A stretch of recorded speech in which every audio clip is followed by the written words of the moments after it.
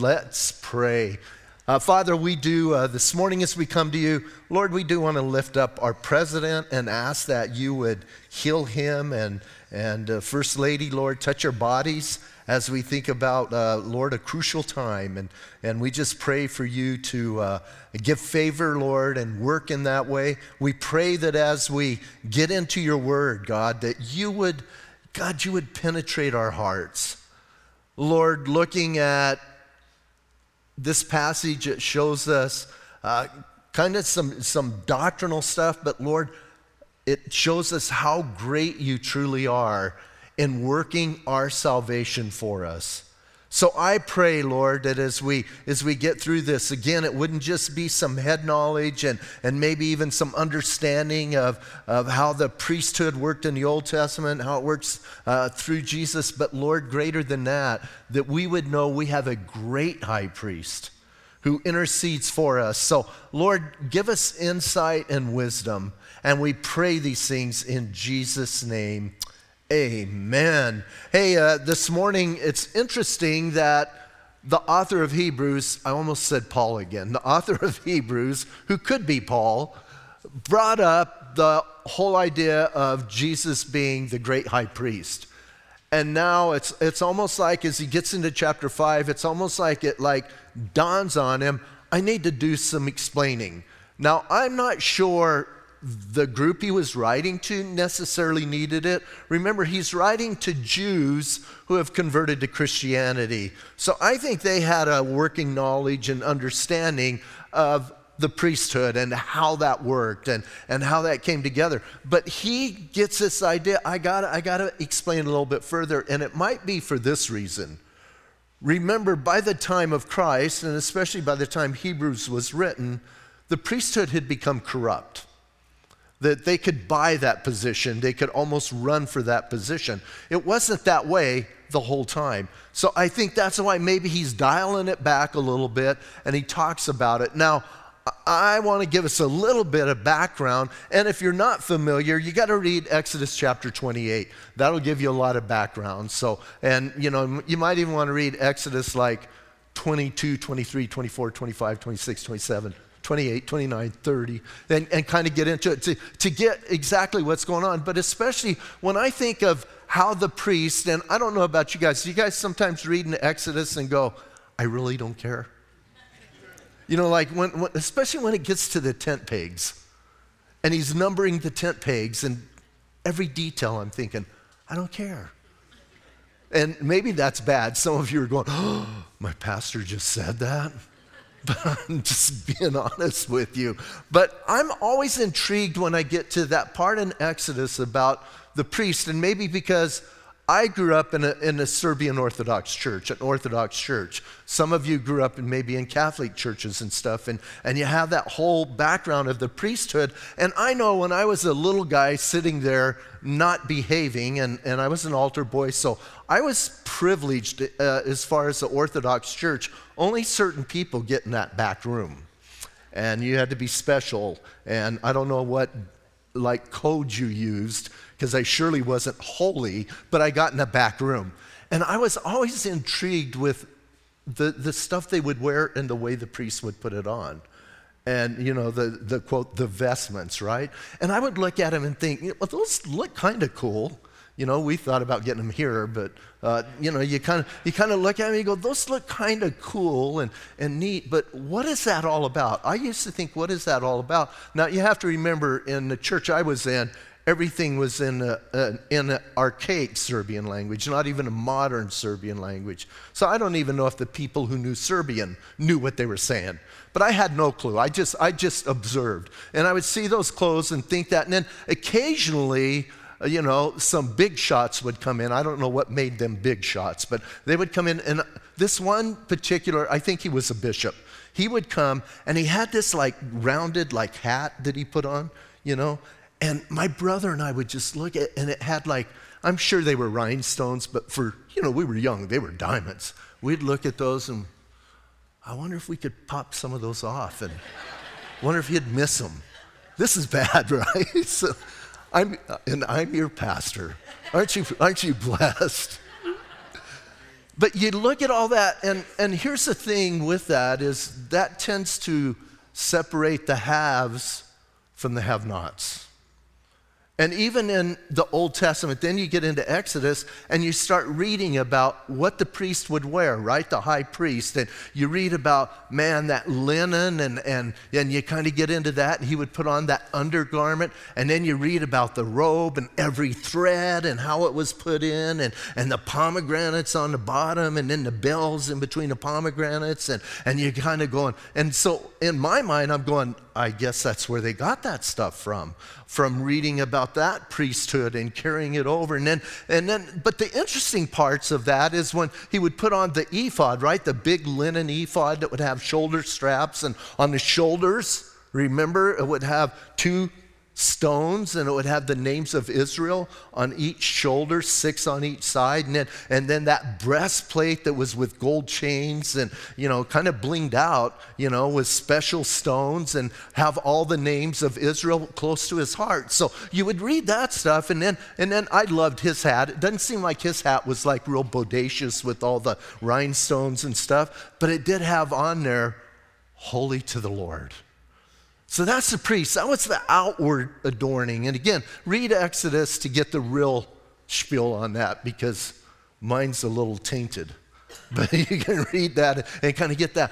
But, for God, it wasn't all of the outward adornment. It was the heart. And the author of Hebrews is, I think, trying to push that whole agenda and let them know, listen, what was said there was not what was important, and especially what they were doing in their day was not important. What was important is that whole idea that God assigned those people. God called those people. And so he's going to use 4 verses to tell us about the priesthood in the line of Aaron and how that came about. And then he's going to use 6 verses to explain to us how Jesus fits into that's important. And I know for a lot of us, we're like, I really don't care about the Aaronic priesthood. It's not important to me, but it is. Because it's part of how we worship and part of what we do, and it's part of what our God gave us to demonstrate to us how great Jesus is. So, verse 1, remember, he's just talked about Jesus being the great high priest, and he says in verse 1 of chapter 5, for every high priest taken from among men is appointed for men in the things pertaining to the Lord, that he may offer both gifts and sacrifices for sins. So again, Exodus chapter 28, Numbers chapter 8 give us that background that God appointed the high priest. And God called Aaron and then gave that to Aaron's sons, and God set it up that way. But the interesting thing, he says, that he came from men. It's not an angelic being. It's not some superhuman. It's a man that God has chosen to represent man to God, to be that intercessor, and to offer up, what did he say? To offer up the sacrifices and the gifts. He was to be that one that was between man and God, and be that in my mind, this is kind of gross, in my mind, to be the butcher of all butchers, right? Because that's what those guys did. Do you ever really read in Exodus, and then you get into Leviticus and the sacrifices and the details, and then you start getting into Kings and Chronicles, and you realize all of the sins that people committed? Man, those priests were busy. And you think about, I don't know if any of you have tried to butcher a cow on your own without any kind of machinery or winches or whatever. Those guys had to be some buff dudes, throwing around all that meat and doing all of that, And again, I don't mean to demean it, but it seems like they were more butchers than anything else. And they're offering up those sacrifices, and they're bringing them before the Lord. But their main quote position was, you stand in between God and man, and you represent man to God. Prophets would represent God to man. Now, it's interesting, the There are a few prophets who were priests, and there were a few prophets who were kings, but there was never a king and a priest.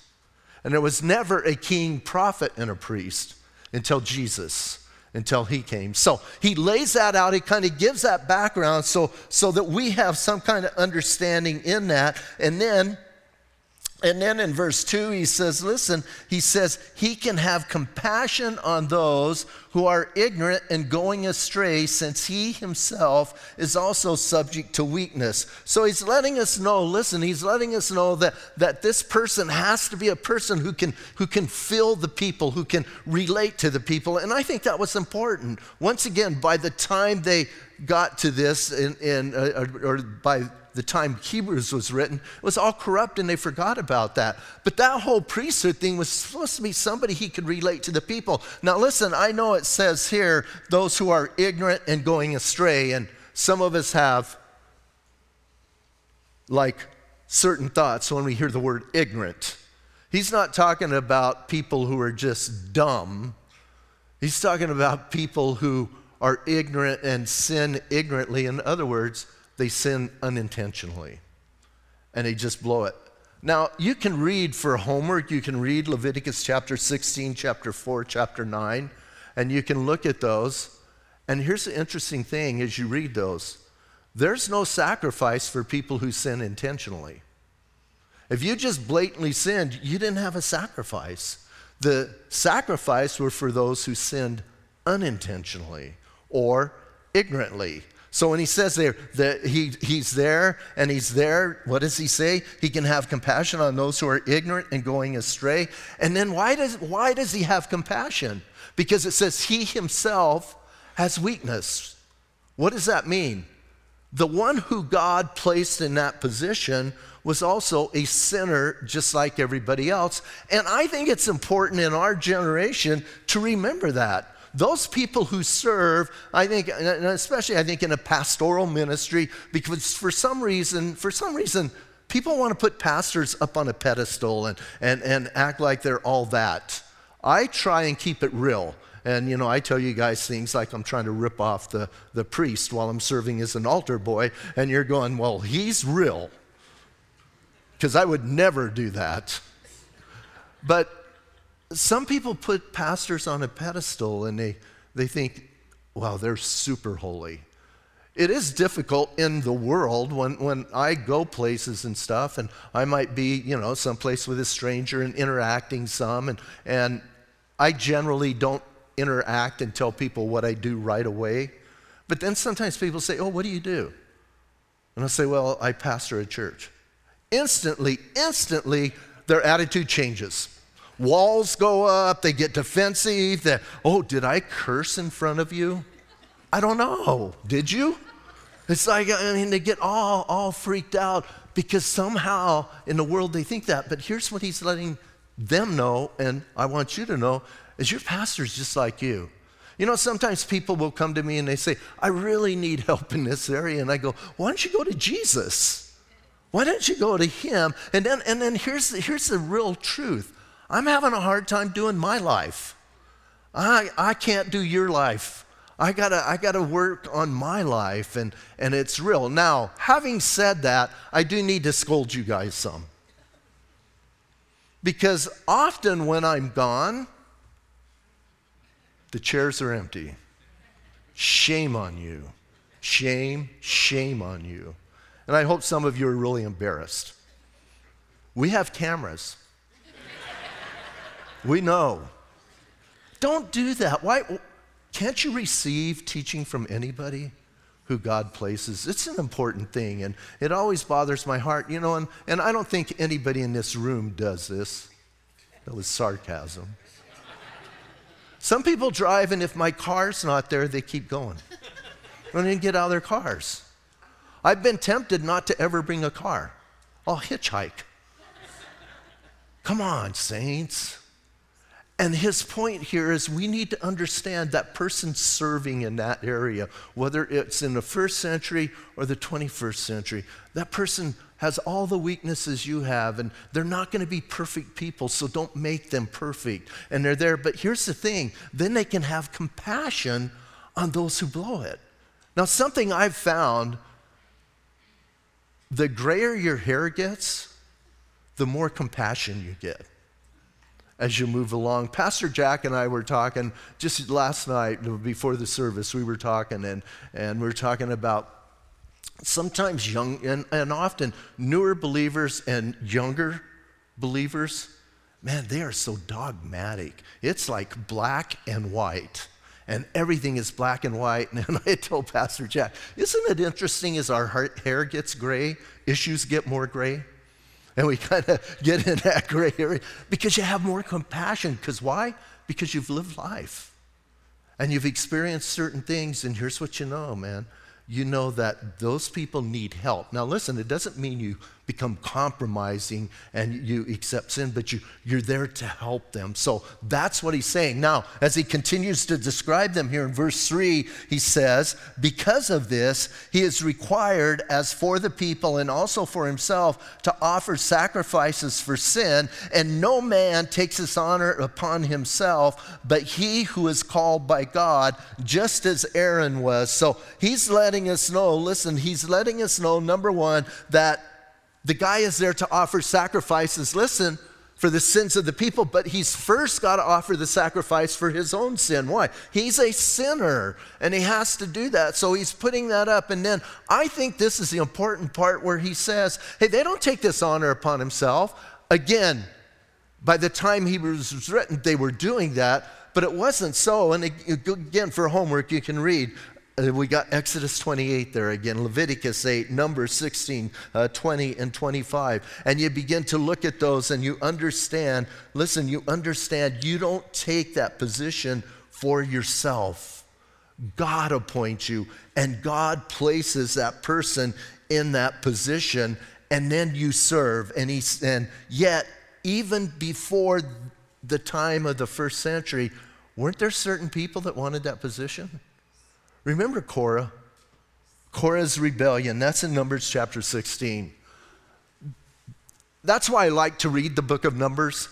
As you go through Numbers, there's little gems in there. And this may sound gross, but to me, this is one of those old gems where the people, Korah and his followers, they come up to Moses and Aaron and they go, who do you guys think you are? We're going to take over. And it's always, I always kind of chuckle at that because sometimes, listen, sometimes young and zealous people, you know, they come and some people even come here. I need to take over for you. I'm not ready to move yet. God has called me in this place. God has placed me and he hasn't unplaced me. If God unplaced me, I would go. But listen, it's always funny and I chuckle because they come against Moses. You remember what Moses said? What a humble guy. He goes, you know what? I don't know if God told you guys to do this or not. So here's the deal. If you're alive tomorrow, we will know that God placed you here. If you're not, we will know he didn't. And like the ground opens up and sucks them in, right? Shh. I mean, every time I read that, I think the ground did this, sucked them in, and shut. Do you know I bet you it was 25 years before anybody challenged Moses again, right? I mean, you see something like that, you're going, whoa, we need to back off. And sometimes I wish God would do that today. And I'm not talking about here, I'm talking about people who put themselves, especially in the position of handling God's word when they're not. So you had Korah, and then remember Saul, King Saul? And Samuel was slow in coming. That's in 2 Samuel, whatever chapter we have there, 13. Remember, Samuel wasn't coming, and Saul thought, well, I can take over. And what did it cost him? Everything. He lost his position. He lost the king. And then Uzziah later on, when Uzziah decided he was going to offer up a censer. Listen, you don't take that position lightly is what he's saying. Remember Uzziah? He took over. What happened to him? He got leprosy till he died of that one arm where he touched what he wasn't supposed to. So here's the point. No man takes this upon himself. You don't decide, I'm going to do this. God places a person there. And once you know God has placed you someplace, that gives you great confidence. You see, I don't have to defend my position because I know God has placed me here and God will defend that position. I don't have to fight for it. When young people come up, I go, you know what, give it your best shot, but the ground's going to open up and swallow you tomorrow. So, I wouldn't do that if I were you. But no, do you understand? You have that confidence in God and you know that. So that's the priesthood. That's the people who were supposed to be representing the Jews. Now he's going to take this and transfer it because he's talked 3 times now about Jesus being the great high priest. And so now he's going to listen. He's going to develop that whole idea of what does that mean for them and what does that mean for you and me. So look at verse 5. He says, so Christ. Now listen, you should underline the word Christ. Again, in our generation, in our culture, that doesn't mean a lot. We read so Christ, and it doesn't mean a lot. We kind of think that's maybe Jesus' last name or something. Look at it this way. Listen, some of you are reading. You're not supposed to be reading. You're supposed to be listening. Here's what he's saying. So the Messiah. Listen carefully because the Jews were relating Messiahship. So what is he doing? He's letting them know this one who came was the Messiah, and you need to understand something. Here's what was said, and here's proof that the Messiah is our king and our priest and our prophet. So kind of keep that in mind. So let's read it this way. Let's go this way. So also Messiah did not glorify himself to become high priest, but it was he, talking about God, who said to him, the Messiah, you are my son, today I have begotten you, quoting Psalm 2. And also in another place, you are a priest forever according to the order of Melchizedek. So listen, I love again, the author of Hebrews never gives references. Don't you love that? And he just kind of like throws it out there. But here's what he's saying. So the Messiah didn't take this honor upon himself. Jesus, even as the second person of the Trinity, did not take that honor upon himself. He was appointed by God. And once again, it's important, man. If you know God has appointed you, it gives you great confidence in where you're at. And I don't care where you're at. I don't care. Listen, I don't care if you're like serving in the parking lot and parking cars. If that's where God has appointed you, you have great confidence in that. Woo, this is where God wants me. You have a sureness there, and it's important. So here's what he's saying. Listen, he's saying it was God who appointed him to become high priest. Now, stop and think for a moment, because this is important. Jesus, he's obviously talking about Jesus. Jesus was born in the lineage of David, which is from the tribe of Judah. Houston, we have a problem. Where did the high priest come from? Levi. A Jew, listen, a Jew is going to be, their minds are going to be turning at this point. What do you mean, this one that you're calling Messiah, Jesus? What do you mean he was appointed high priest? Because that doesn't compute in our whole way of thinking and everything. And think about this. Everything they believed up to this point in their life had Judaism as a background. That's their foundation. That's what they're living by. And now all of a sudden you got this guy kind of like saying, forget that and let's go here. He's the high priest. He can't be the high priest. He's not from the tribe of Levi. So first he lets him know, according to Psalm chapter 2, that God called him his son and giving him that sense of royalty. First he's describing him as a king. He's got the royalty. I love Psalm 2. I love reading Psalm 2. And I'm not a big Psalms guy, but I just love Psalms 2 because it describes Jesus in it, and it describes him perfectly as the ruler, as the royalty. You got to read the whole Psalm, not just this one verse. You get into that whole Psalm. And then I love this part of Psalm 2. Kiss the Son, lest he be angry with you. I love that phrase. And listen, he's not telling us to go around kissing the statue of Jesus or something. He's telling us to worship him. Kiss means worship. So I love that. Listen, sorry. So back to here. So he is royalty. And then he says this. Here's how he he verifies his priesthood. He also says in another place, you are a priest forever according to the order of Melchizedek. That's Psalm 110. Oh. He's not following in the lineage of Levi and Aaron. Oh. And then these people are going like this, ding, ding, ding, ding, ding. Melchizedek. Yeah, I remember he's the guy in Genesis, right? He's the guy that showed up that was, get this, a king and a priest. So more on him later. He just introduces him. He's going to talk more about him in chapter 7, so we're not going to go in detail. Do not read chapter 7 right now. We're studying chapter 5. You can read it tonight when you go home. Do not read it right now. So he's going to get more into that. So we're not going to talk about him a lot other than to let you know there's a whole nother thing going on here. Listen carefully. That's okay. So Jesus is a high priest according to the lineage of Melchizedek. So then he lays that out, who, in verse 7, so who, this one, who in the days of his flesh, when he had offered up prayers and supplication with vehement cries and tears to him who was able to save him from death, and was heard because of his godly fear. Wow. I mean, I got to be really honest. I read that verse and I get a lot of that verse, but then there's part of that verse I'm going, I don't like this. Do you ever read your Bible and think, I wish I wasn't there? Because I'm having a hard time understanding it. So I'm having a hard time putting it together. I understand that Jesus, listen, I understand that when Jesus was in his flesh, he prayed a lot. He prayed about when he anointed or picked the 12. He prayed, through some storms. He prayed, when he even prayed for us.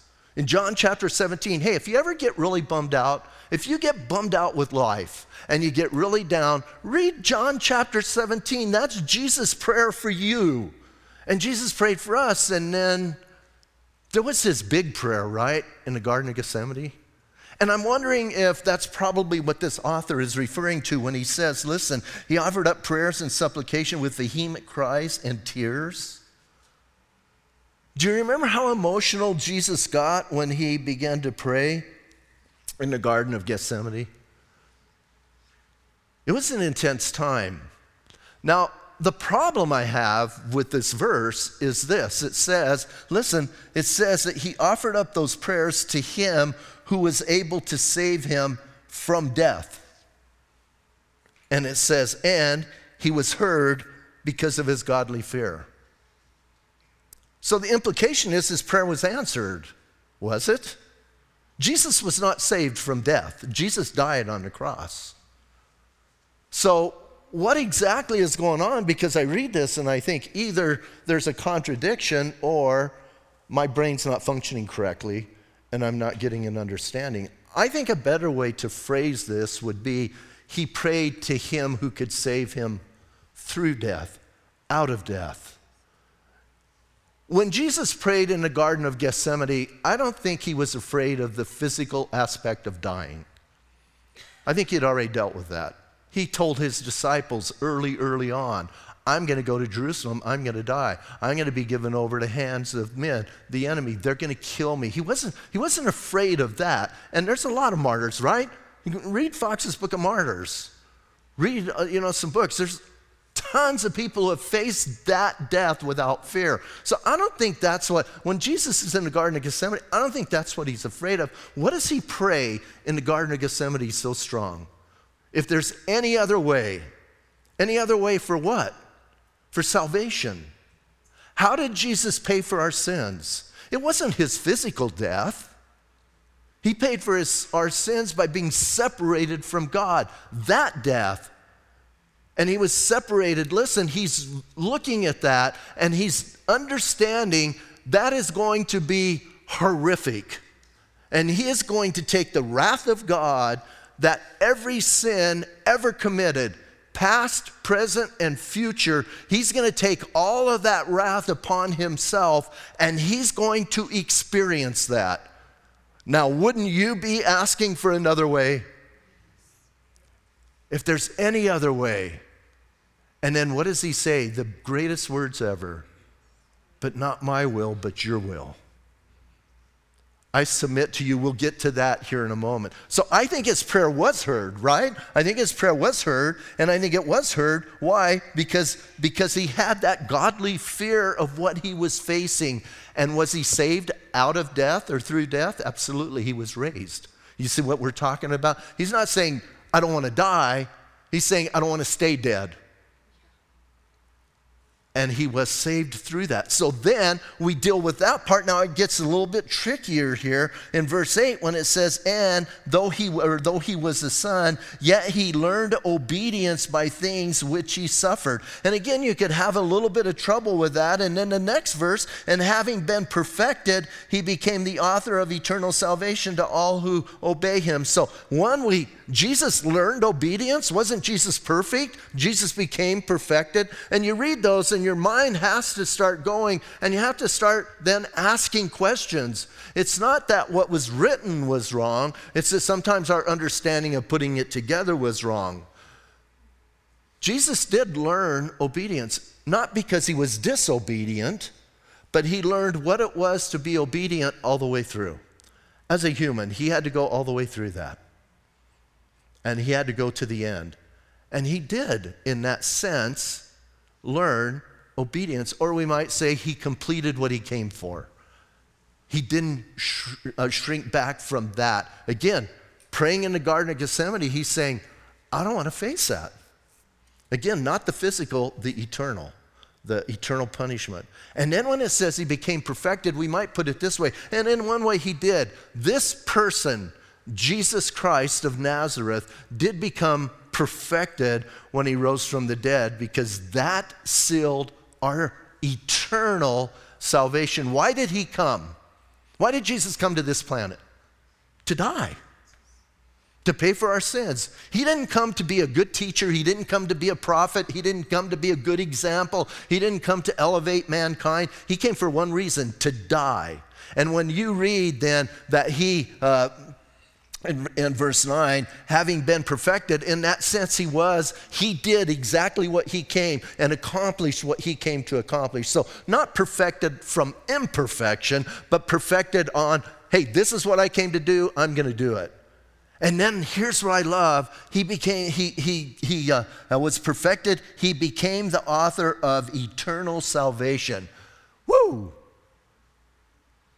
I'm going to heaven. Why? Because I'm eternally saved. Jesus didn't almost save me. He didn't give me a kickstart. He didn't say, here, Pat, I did this, now you finish it. I'm eternally saved. Think about that. If you're a Jewish person who came to Christ and you began believing in him, and here's all you knew up to that point is you knew on the Day of Atonement, the high priest made atonement for your sin. Do you understand there's a difference from atonement and paying for your sin and taking your sin away?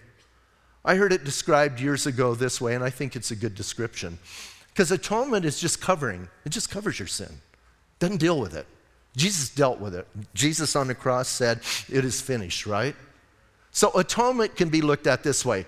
You go out to a nice restaurant. And by nice, I mean you're graduating from the ones that have the menu behind the counter, right?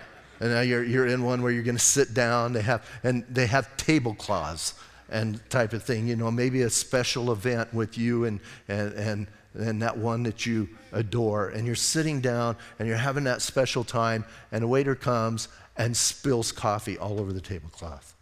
And you look at him and go, that's kind of gross. And they go, don't worry, I'll take care of it. And they come and they put a napkin over it.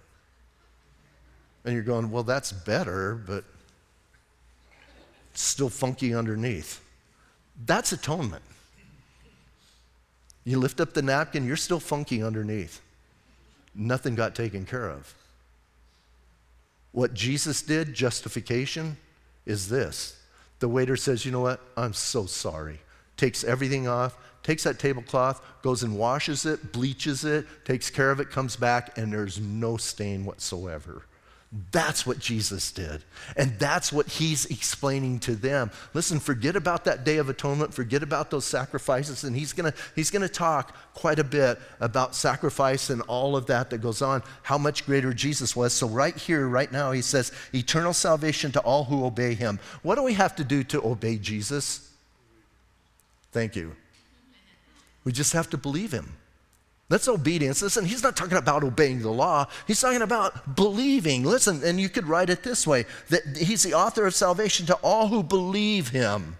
And then he says this, believe him, called by God as a high priest according to the order of Melchizedek. Listen, this one is the high priest. He brings up Melchizedek again. He's not going to talk about, here's what's weird, is he's not going to talk about Melchizedek till he gets to chapter 7. Look at the first part of verse 11. We're not going to do that today, but look at the first part of verse 7. Of whom we have much to say. Here's what he's doing. We got a lot to say about Melchizedek, but first we got to take care of you guys.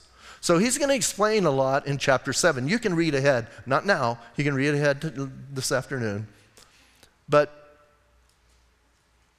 he's going to go on, and here's what's interesting. Read the rest of chapter 5 and chapter 6 before you read about Melchizedek.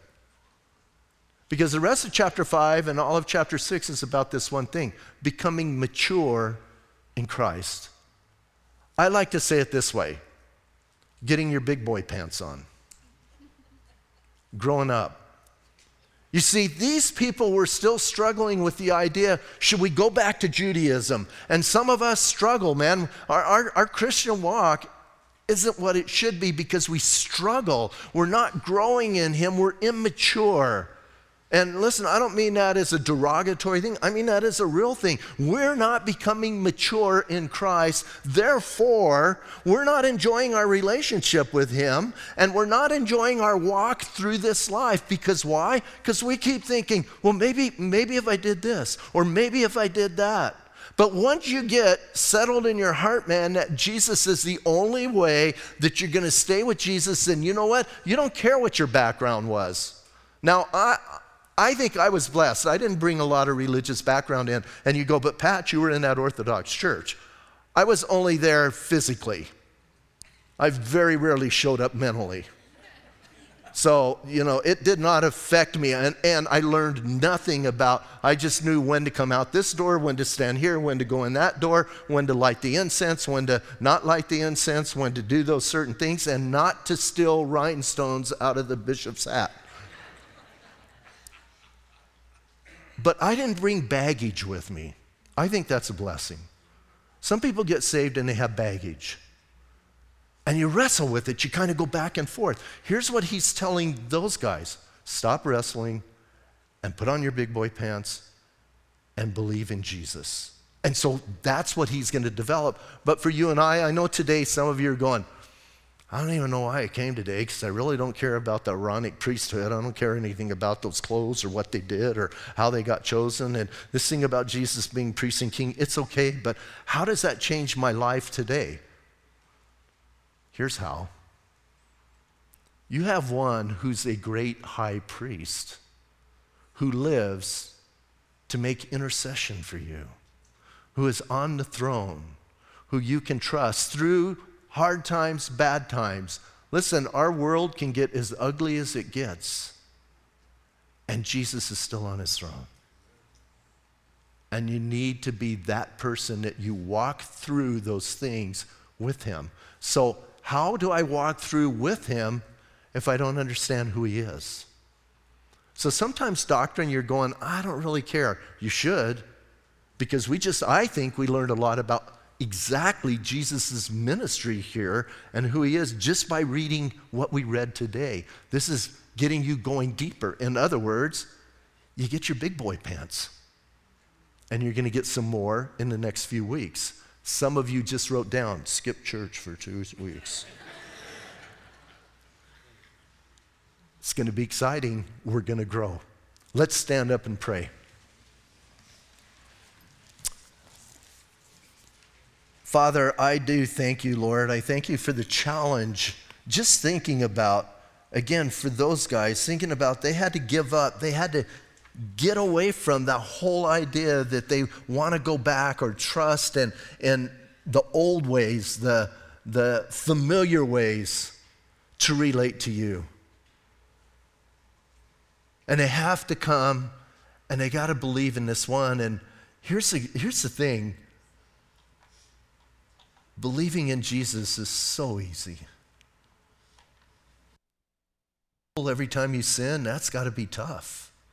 Trying to find a high priest when you may be 400 miles away, that's tough. And all of the religions in the world always put pressure on the person. And Jesus came to take our sin and do away with it forever. We can have eternal salvation. And Lord, we rejoice in that today, and we rejoice in you. And I'm going to ask you to stay in an attitude of prayer for just a couple more minutes. And if you are here today and you do not have a relationship with Jesus, man, today's the day. We were earlier on in Hebrews, it was today's the day, today. And I just want to encourage you, you need to know that right now, you can step up and you can put your faith in Jesus. And hey, you maybe have come to this church for a long time, and today God hit your heart, and you know right now you need to make that commitment. You need to ask him to forgive your sins. So if I'm talking to you right now, man, yield, give it up to him. The Bible clearly declares that the wages of sin is death, and we talked about that death, not physical death, but separation from God. So if you sinned, that's what you deserve, and here's what I know. Everyone in here has sinned. Everyone. So you've got to come to Jesus and get your sin paid for, because he took your sin upon himself, and now he offers you this receipt that says paid in full. And you have to trust him. That's what we talked about here. To all who obey him, that's called trusting him. So today I'm going to lead you in a prayer, and you can say this prayer out loud, you can say it silently. The important thing, it's got to come from your heart. You got to be sincere. And my prayer is, man, if I'm talking to you today, once again, I don't care if you're visiting for the first time, or I don't care if you've been here 10 years, if God is hitting your heart, you need to call on his name, and right now is the time to do it. If you're watching online, you can say this prayer with us. If you're backslidden, man, come home, come back to Jesus. Say this prayer. Jesus, today I confess to you that I am a sinner. I'm sorry that I sinned against you, a holy God. And right now I'm asking for forgiveness. Jesus, thank you for dying for me. Thank you today for your forgiveness. And now I want you to come into my heart, and I want you to change me. I want you to come into my life and guide me. I'm asking you today to be my Lord and my Savior.